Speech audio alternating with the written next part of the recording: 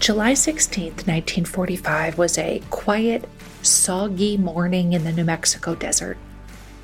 Only about 200 people in the world knew that life as they knew it was about to change.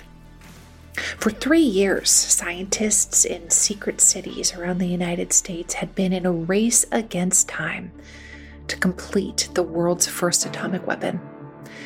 And in July of 1945, the very first plutonium bomb was ready. Constructing the gadget, as it was called, had taken $2 billion and the collective work of 400,000 people. It was ready to be tested, and it needed to work. I'm Sharon McMahon, and here's where it gets interesting.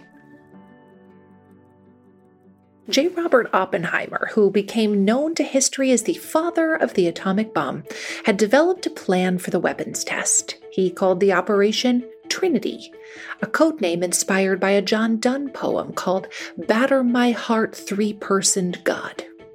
The poem employs the Christian Holy Trinity, Father, Son, and Holy Ghost, but later biographers of Oppenheimer have noted that he also studied Hinduism, which has a trinity of Brahma, the creator, Vishnu, the preserver, and Shiva, the destroyer.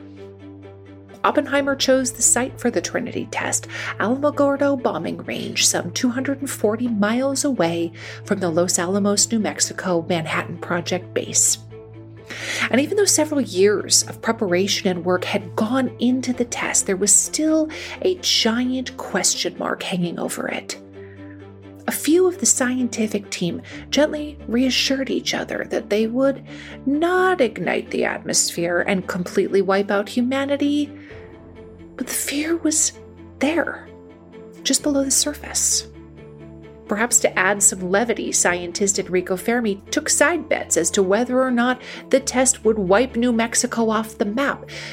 And more seriously, the Manhattan Project's director, Lieutenant General Groves, made backup plans to evacuate nearby towns and implement martial law if something went wrong. There were just a few spouses who had inside knowledge of the Manhattan Project's Trinity test. Here's Elsie McMillan, wife to the Nobel Prize-winning scientist Edwin McMillan, who was present at Trinity. Before Ed left for the desert, Elsie asked her husband what to expect. Things were moving fast now. There soon would be a test near Alamogordo at White Sands, the very place we had visited with carefree abandon a few years ago. I asked Ed in all innocence what would happen. It seemed an easy question with a simple answer. Knowing that it was an atomic bomb they were testing should have made me more aware of what would be involved. It was difficult for Ed to tell me. He finally answered, there will be about 50 of us present, key workers. We ourselves are not absolutely certain what will happen. In spite of calculations, we are going into the unknown. We know that there are 3 possibilities. One, that we will all be blown to bits if it is more powerful than we expect. If this happens, you and the world will be immediately told. 2, it may be a complete dud. If this happens, you will also be told. 3rd, it may, as we hope, be a success. We pray without loss of any lives. In this case, there will be a broadcast to the world with a plausible explanation for the noise and the tremendous flash of light which will appear in the sky. With our alarm set for 2:30 a.m., Ed would leave at 3:15. We did not want to allow much time. We did not want to say goodbye. Wives were not the only women who were just holding their breath. The female scientists who had been working on the project were just as anxious, if not more so. Maria Geppert Mayer had been researching uranium gas and energy releases in nuclear explosions, and what happened at Trinity would be a culmination of her study. Frances Dunn was on staff at Los Alamos as an explosives technician and was one of the very few women who had been officially invited to view the Trinity test as part of the assembly crew. Although there were only a handful of women who were asked to be in attendance for the history-making Trinity test, there were others who saw it up close and personal without an official invite. This message comes from BOF sponsor eBay. You'll know real when you get it. It'll say eBay Authenticity Guarantee. And you'll feel it. Maybe it's a head-turning handbag, a watch that says it all, jewelry that makes you look like the gem, or sneakers and streetwear so fresh every step feels fly. eBay gets it. So look for the blue check mark next to that thing you love and be confident that every inch, stitch, sole, and logo is checked by experts. With eBay Authenticity Guarantee, you can trust that feeling of real is always in reach. Ensure your next purchase is the real deal. Visit eBay.com for terms. One size fits all seems like a good idea for clothes until you try them on. Same goes for healthcare. That's why United Healthcare offers flexible, budget-friendly coverage for medical, vision, dental, and more. Learn more at uh1.com. It's that time of the year. Your vacation is coming up. You can already hear the beach waves, feel the warm breeze, relax, and think about work. You really, really want it all to work out while you're away. Monday.com gives you and the team that peace of mind. When all work is on one platform and everyone's in sync, things just flow. Wherever you are, tap the banner to go to Monday.com.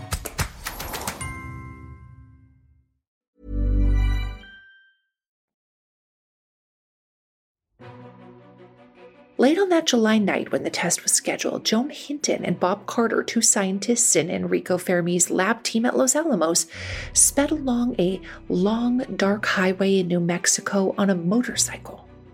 Their 200-mile trip was top secret, but not by anyone's orders. They wanted to see whatever was scheduled to happen on the designated site deep in the southwestern desert. A little after midnight, Joan and Bob arrived in the general area of the test site. They'd gleaned enough information to know where to look. The scientists found a comfortable spot on a hillside and waited. But nothing happened. Hours and hours went by and still nothing. It was nearing dawn, and they were exhausted and likely wet. The Trinity test had been scheduled to occur around 4 a.m., but an early morning thunderstorm blew through the area and caused a delay. For hours in the dead of night, the bomb hung silently from a 100-foot tower attached to miles of wiring, waiting to be detonated. The people who sat through the long night to witness this world-changing test were ready. They had been told what to do: lie down, feet toward the blast, head away, and cover your eyes. They were only supposed to lift their heads and watch after the bright flash disappeared, and even then only through special welder's glasses. Many wore earplugs as well. It's interesting to note that several people on the Trinity site were smoking around the bomb, although they were warned not to. Of course, we have to remember that this was the 1940s and smoking was not only accepted but often encouraged at the time to calm nerves or keep people busy. It's just hard to imagine today standing around and smoking next to an atomic bomb. No doubt, it was a long night for everyone there. Edward Teller, famed physicist, was so beside himself that he took up the task of passing out suntan lotion in case it would be helpful against ultraviolet rays, saying that doing this aided in keeping him calm. Then, at 5:29 a.m., just as Joan and Bob settled into their nearby hillside to get some sleep, they were flooded by a sea of light. Here's what Joan says that moment felt like. There was a light. It's like as though you're suddenly dropped in the middle of the ocean. The light was all around you. You couldn't tell that you weren't just in a sea of light. It was absolutely silent because we were 25 miles away. So just the sea of light, and my first thought was, gee, the atmosphere's really gone. As though it was a big magnet was sucking the light. It just sucked it back into where the bomb went off. And there it turned into this glow, a blue glow with a black, like oil burning, going up and up and up. And you had this bubbling mass of terrible color, purple, very poisonous looking purple, and the black shadows around it.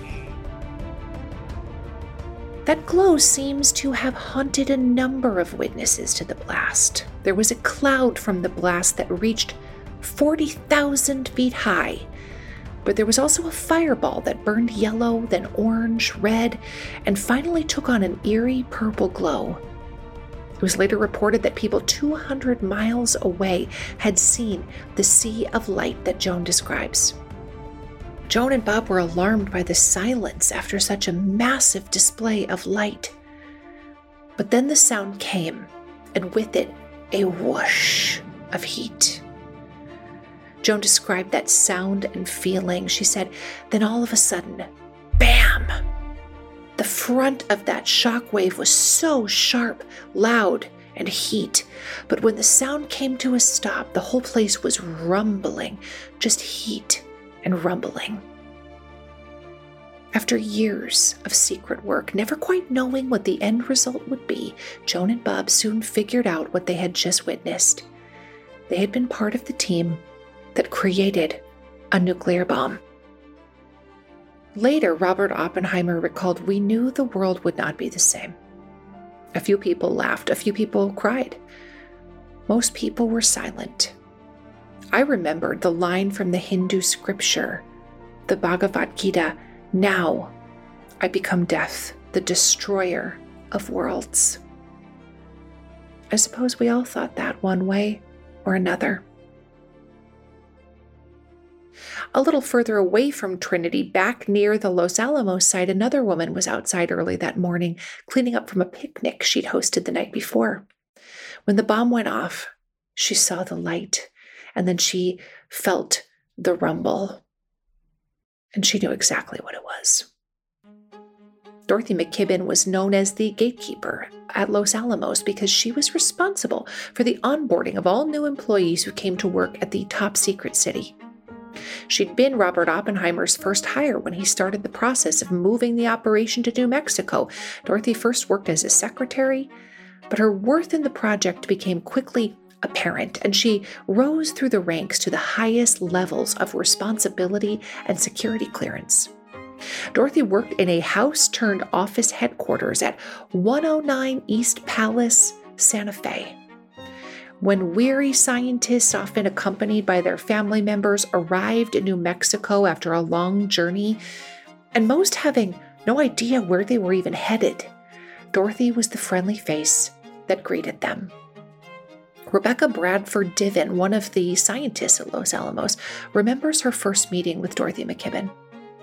Dorothy McKibben was the lady in charge of 109 East Palace, where everybody went when they arrived.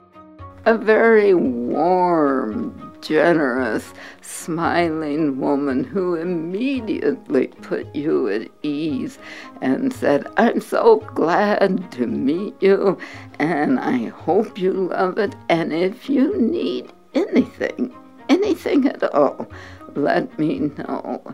And she also became a lifelong friend of everybody who ever went through her office.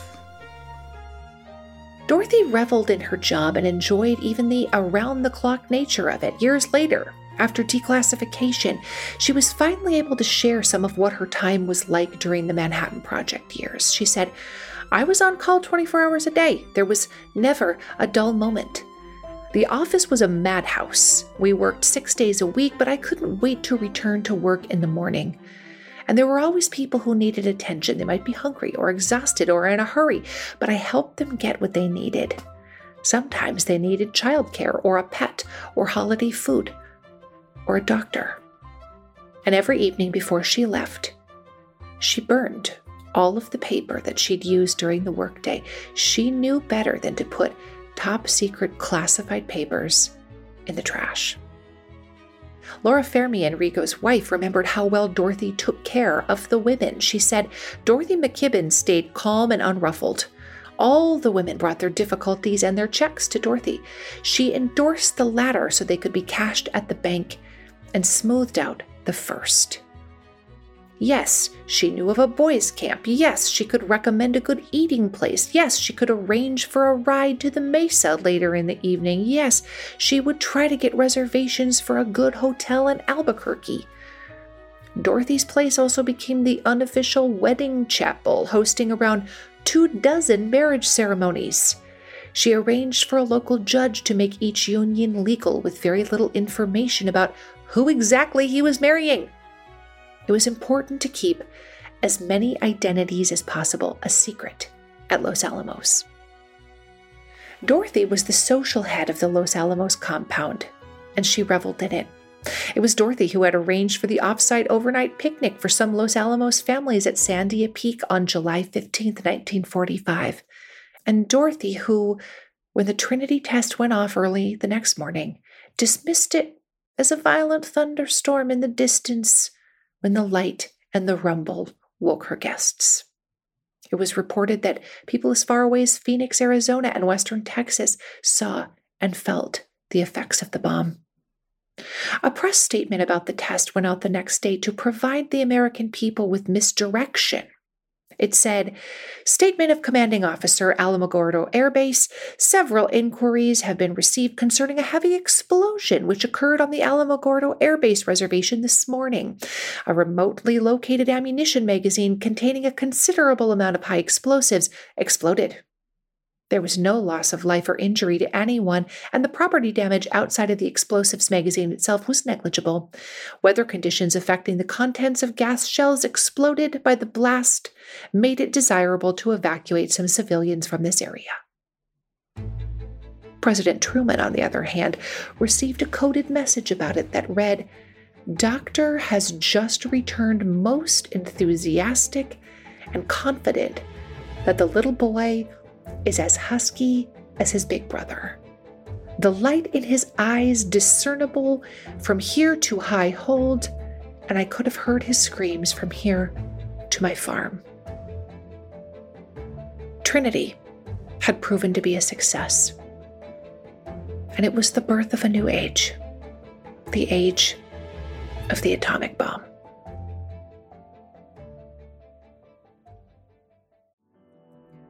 We hear from a lot of interesting people on this podcast, and I know that I am always hungry for more. And what if you could learn from the world's best, all in one place? Guess what? You can. With Masterclass, you can learn from the best to become your best. Masterclass is the only streaming platform where you can learn and grow with over 200 of the world's best instructors. For just $10 a month, an annual membership with Masterclass gets you unlimited access to every instructor. And you can access Masterclass on your phone, your computer, your smart TV, even in audio modes. You can listen to it like a podcast. I know that when I watch Doris Kearns Goodwin, that first of all, I'm going to be getting fantastic information, that the production level is going to be incredible, and then I'm going to walk away feeling smarter and more informed than I was before. Right now, our listeners get an additional 15% off any annual membership at masterclass.com/Sharon. That's 15% off at masterclass.com/Sharon. masterclass.com/Sharon. The show is sponsored by BetterHelp. We all have stress in our life. Absolutely. It's unavoidable. It's just part of the human experience. But some of us have more than others, and some of us handle it better than others. Some of us really keep it bottled up, and it can start to affect us negatively. I would imagine at some point in your life you can relate to this, right? And therapy is a safe space to be able to get some of these things off your chest. And that is why so many people find benefit in speaking to a qualified professional. If you're thinking about starting therapy for something like managing your stress, give BetterHelp a try. It's entirely online. It's designed to be convenient, flexible, and suited to your schedule. Just fill out a brief questionnaire to get matched with a licensed therapist, and you can switch therapists at any time for no additional charge. Get it off your chest with BetterHelp. Visit BetterHelp.com/Sharon today to get 10% off your first month. That's BetterHelp, HELP.com/Sharon.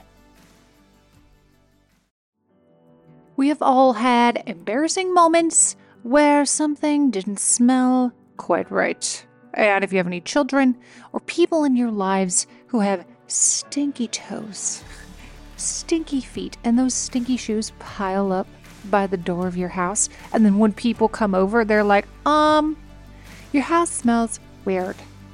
There's a solution for that, and it is not necessarily spraying down your house with disinfectant.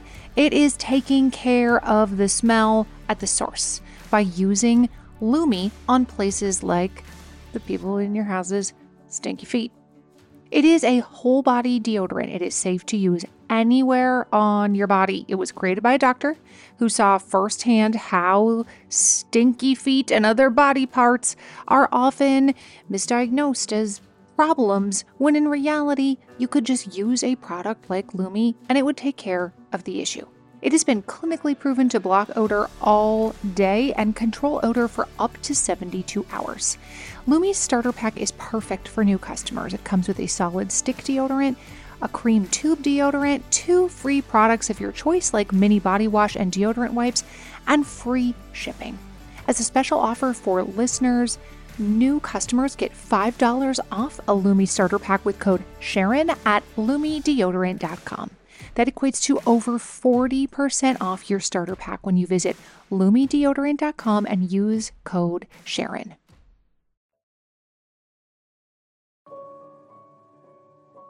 A little over 2 weeks after the gadget was successfully detonated in the New Mexico desert, the United States military dropped atomic bombs on the Japanese cities of Hiroshima and Nagasaki. On August 6, 1945, President Truman addressed the nation. A short time ago, an American airplane dropped one bomb on Hiroshima and destroyed its usefulness to the enemy. That bomb has more power than 20,000 tons of TNT. The Japanese began the war from the air at Pearl Harbor. They have been repaid many-fold, and the end is not yet. With this bomb, we have now added a new and revolutionary increase in destruction to supplement the growing power of our armed forces. In their present form, these bombs are now in production, and even more powerful forms are in development. It is an atomic bomb. It is a harnessing of the basic power of the universe. The force from which the sun draws its power has been loosed against those who brought war to the Far East. Americans were shocked, and newspapers quickly sold out as people searched for more information. Perhaps no one was more surprised, though, than the residents of Oak Ridge, Tennessee, where Caluitron girls worked among the many thousands of people on a project they weren't allowed to know the details of. President Truman's address continued. The Secretary of War, who was kept in personal touch with all phases of the project, will immediately make a public statement giving further details.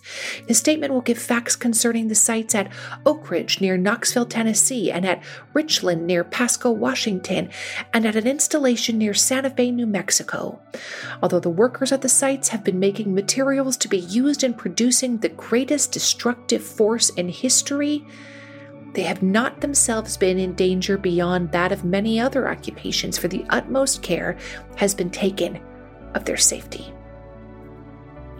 One Oak Ridge employee described learning about what they'd actually been working on as unnerving, exciting, a bit skin-crawling, definitely shocking. But were these workers as safe as President Truman claimed? It wasn't long before Joan Hinton had an up-close and personal visualization of how the new atomic technology impacted humans. Her fellow Omega Lab scientist, Harry Daghlian, was working after hours one night when a human error accidentally brought his bare hand into contact with enriched plutonium. Immediately, his hands started glowing blue and began to tingle.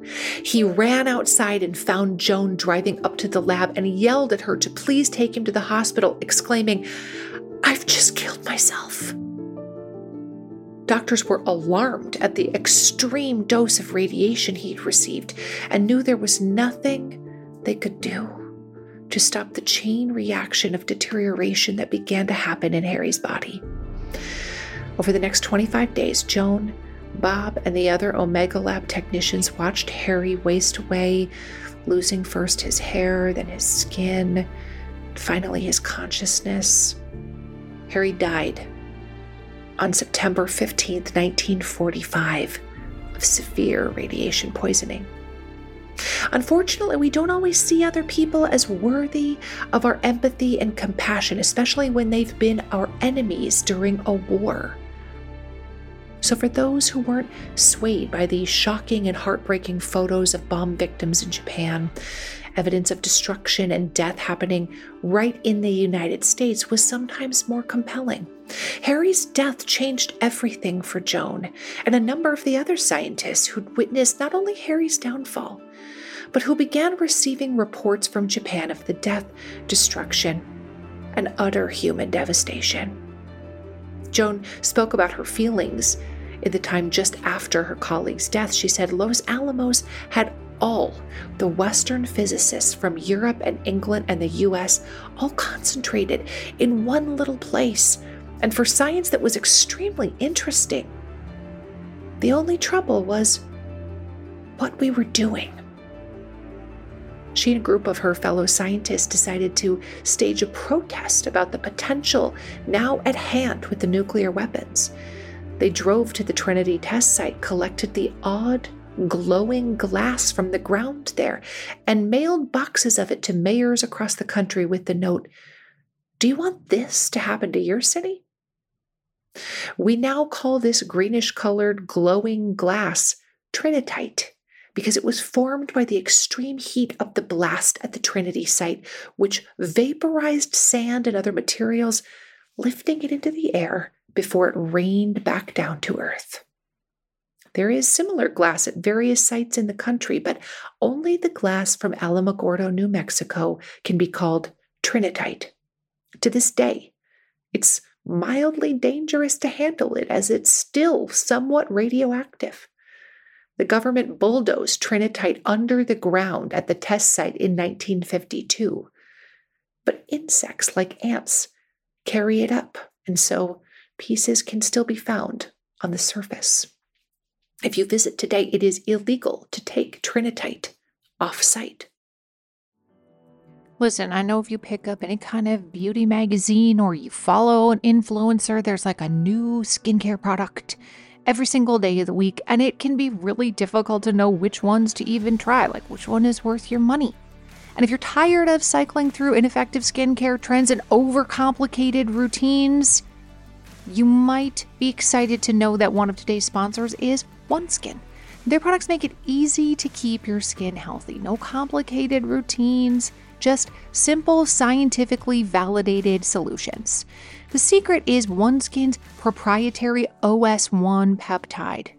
It's the first ingredient proven to switch off the aging cells that cause lines, wrinkles, and thinning skin.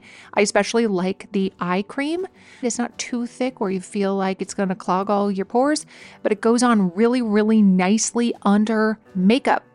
For a limited time, you'll get an exclusive 15% off your first OneSkin purchase using the code Sharon when you check out at oneskin.co. That's oneskin.co.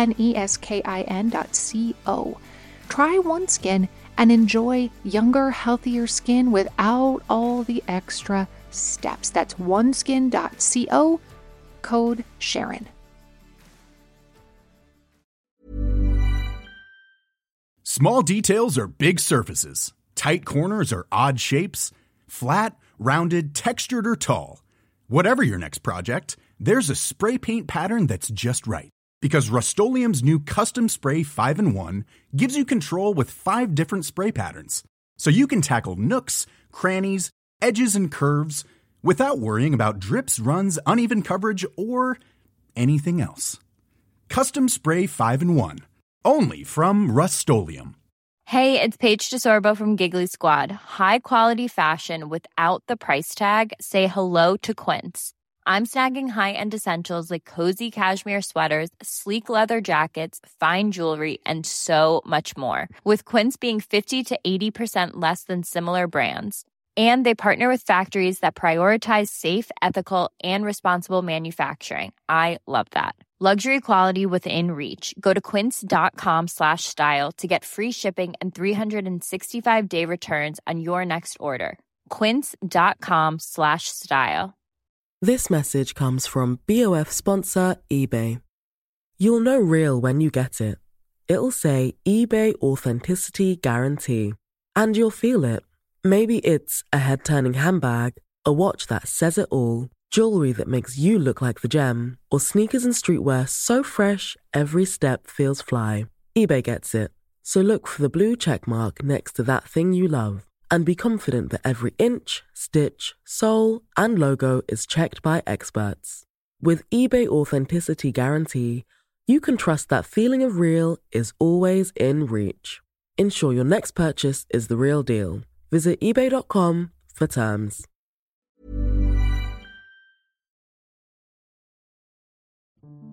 Joan felt great insecurity about the line of work she was in. She needed a break to reassess her life and figure out her place in the world.